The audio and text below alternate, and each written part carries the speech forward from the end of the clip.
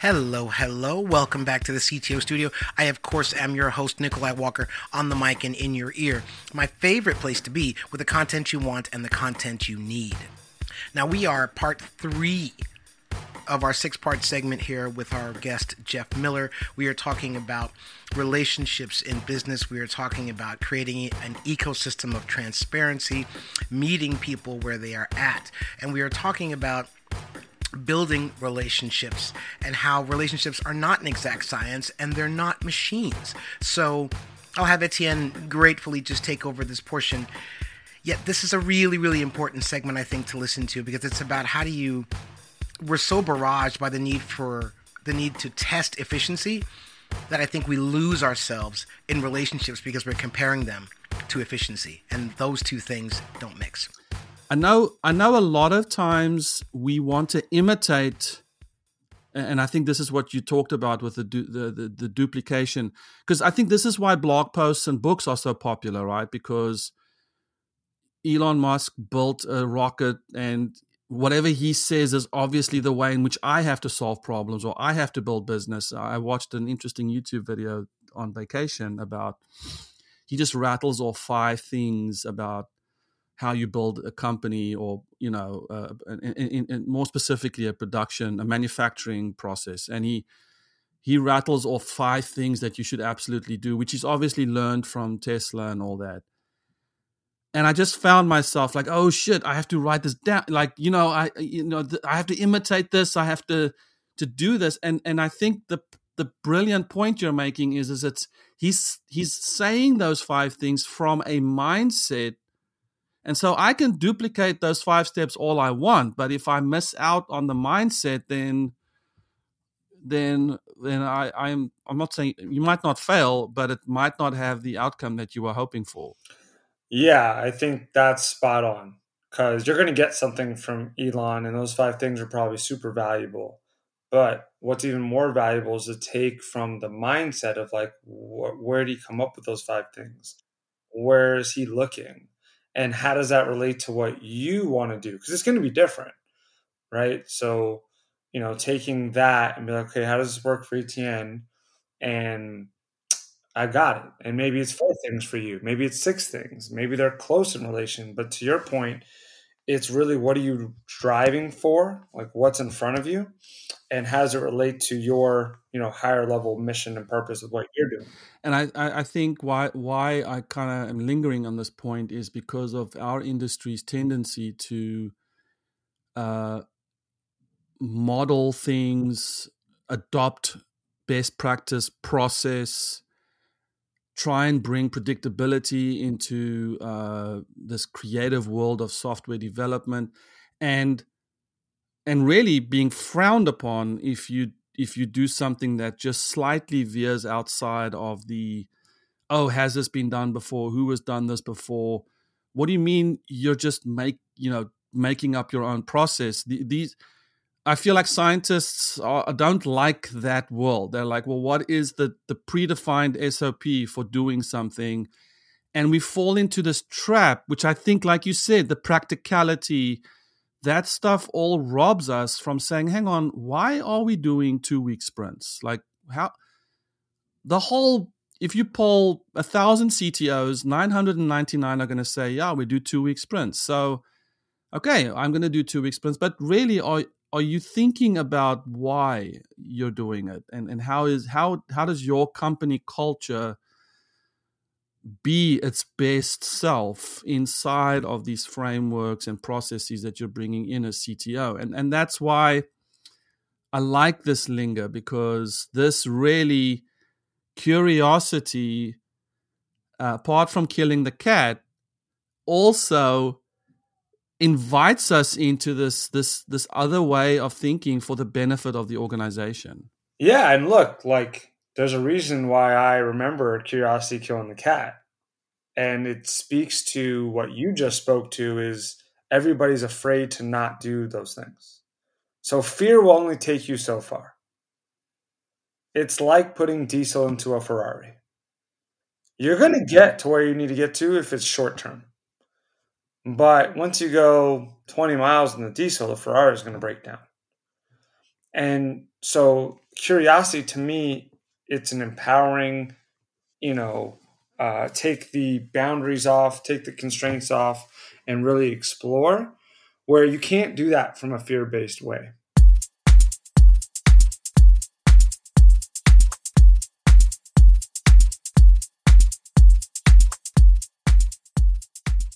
And that phrase is meant to instill fear, right? Curiosity killed the cat. Like, don't be curious. I'm pretty sure my parents told me that. I was raised that way. But didn't satisfaction bring him back? Yeah, from day one, it's like, don't be curious. Don't be curious. And again, the adult's fear, and I don't know, maybe experience is maybe a poor experience over the flames of curiosity to douse out that fire. Like, you know what? I've been there, I've done that. I've seen how this play ends. So, don't do it. And as a dad to my kids, I and I'm sure you do this as well. It's like 101 times where you don't say something because you know how this plays out, but you realize they need to see that for themselves. Or we're making an assumption about how it's going to play out, and maybe it'll play out differently for them, but we're already kind of hardened over to it, right? Yeah, and I think at the end of the day, like, yes, we're not going to like encourage our kids to put their hand in an actual fire. But a lot of other things, I'll let it slide. Like, go and like skateboard without your pads. See what happens, Like, they got to experience it. And I think there's a little bit difference when we talk about parenting versus empowering an organization, right? I think, unfortunately, a lot of people don't look at that. Managers are like the parents. Leaders are more like the support and the guide. But you really, as a leader, as a CTO, you don't have the time or the bandwidth to do all the doing. And yet, most CTOs and most highly executive people are taught to hold it within and not empower others for fear, right? Oh, well, if they can do it, then I'm not as marketable, or I'm not going to have my job. On the contrary, if you empower your team, your organization, you will probably be the head of that company and other companies. So again, when you look at fear and curiosity, I think it's a little bit of both, right? Some healthy constraints of, maybe some standard operating procedures are useful. But to your point, are 2-week sprints useful? Maybe, maybe not. But to your point, if 99% are doing it and aren't questioning it, that to me is the red flag.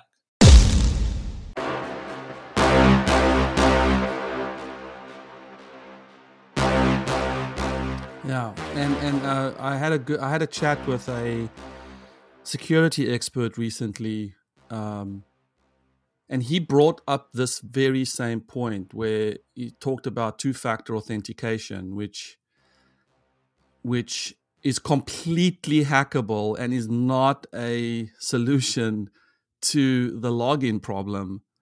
But most CTOs are like, well, if Twitter can do it and Facebook's doing it, then they must be doing it, so I'm doing it. So the curiosity goes down. Well, how does it actually work? How does multi-factor authentication, what does it actually mean when you implement that? And if you go to the wiki page and you read about that, you realize that it's not just sending a text or a code or it's really meant to be two completely different mediums of verification.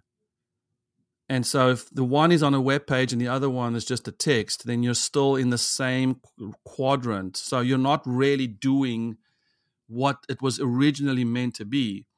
And so in that rather convoluted example, the CTO is like, I'm curious, so how do I improve the security in my system? Or why is everyone using this particular method? And how does that benefit us? And to start asking that. But like you said, I think the desire for efficiency, the urgency to get to market, the overflow of support issues and bugs and hiring and retaining talent. I mean, all that stuff says you don't have any time to be curious. You just have to let's move on. Let's have the the other people or the kids be curious. You've got real work to do. Yeah. And I would definitely say you don't have any time to not be curious. If you're not curious, what exactly are you doing? And look, like it's going to take someone like, I don't know this for sure, but if you look at every great athlete, every great innovator, every great company, it took one jackass to question things. One annoying person who said, wait a sec, what are we doing here? When was the last time we asked why or what for do we do this stuff? And that causes a ripple and at least examines the process. Now, maybe you still do it and then you have extra buy-in of why you do it. But a lot of times it changes the game, right? You mentioned Giannis and Kobe, right? Like they did things different. Kobe Bryant did things different. It changed the evolution of basketball, right? And changed the definition of an athlete.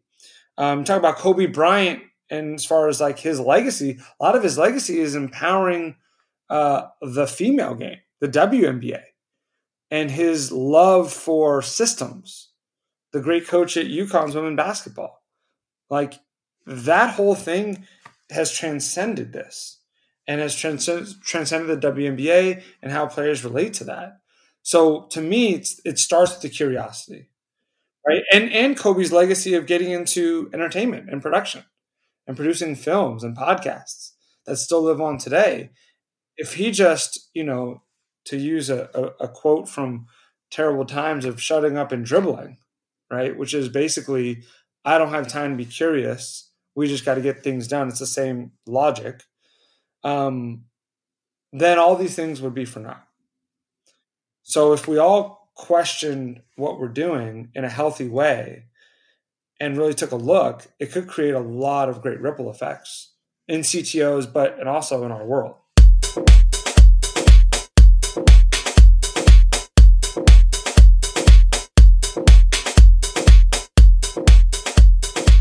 Yeah, you went way too far down the sporting analogies. But maybe I started it, but when it comes to American sports, I struggle. But we went camping this week. We just came back from a campground which was a stone's throw away from Kobe Bryant's Newport Beach estate. Crystal Cove, which is Laguna Beach area, so I had a lot of Kobe Bryant in my head this weekend. So, yeah, maybe TikTok knew that I was close to his house. I would imagine there's probably an algorithm for that. Yeah, there's an algorithm for everything. So the one thing I like to challenge myself with is this phrase, "What if?"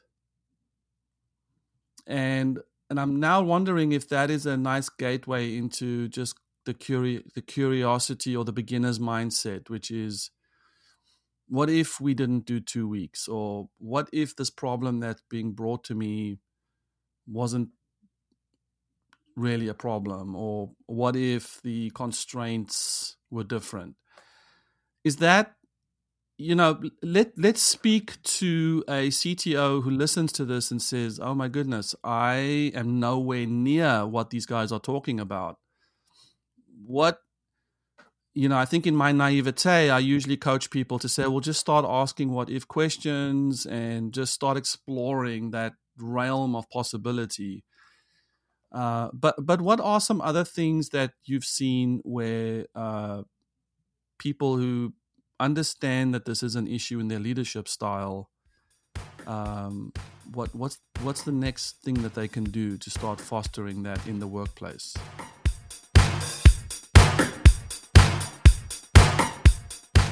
Well, I think that's a great place to put a pin in this conversation, and we'll be back next week and we will continue it with part 4. So please go subscribe to the podcast available in iTunes.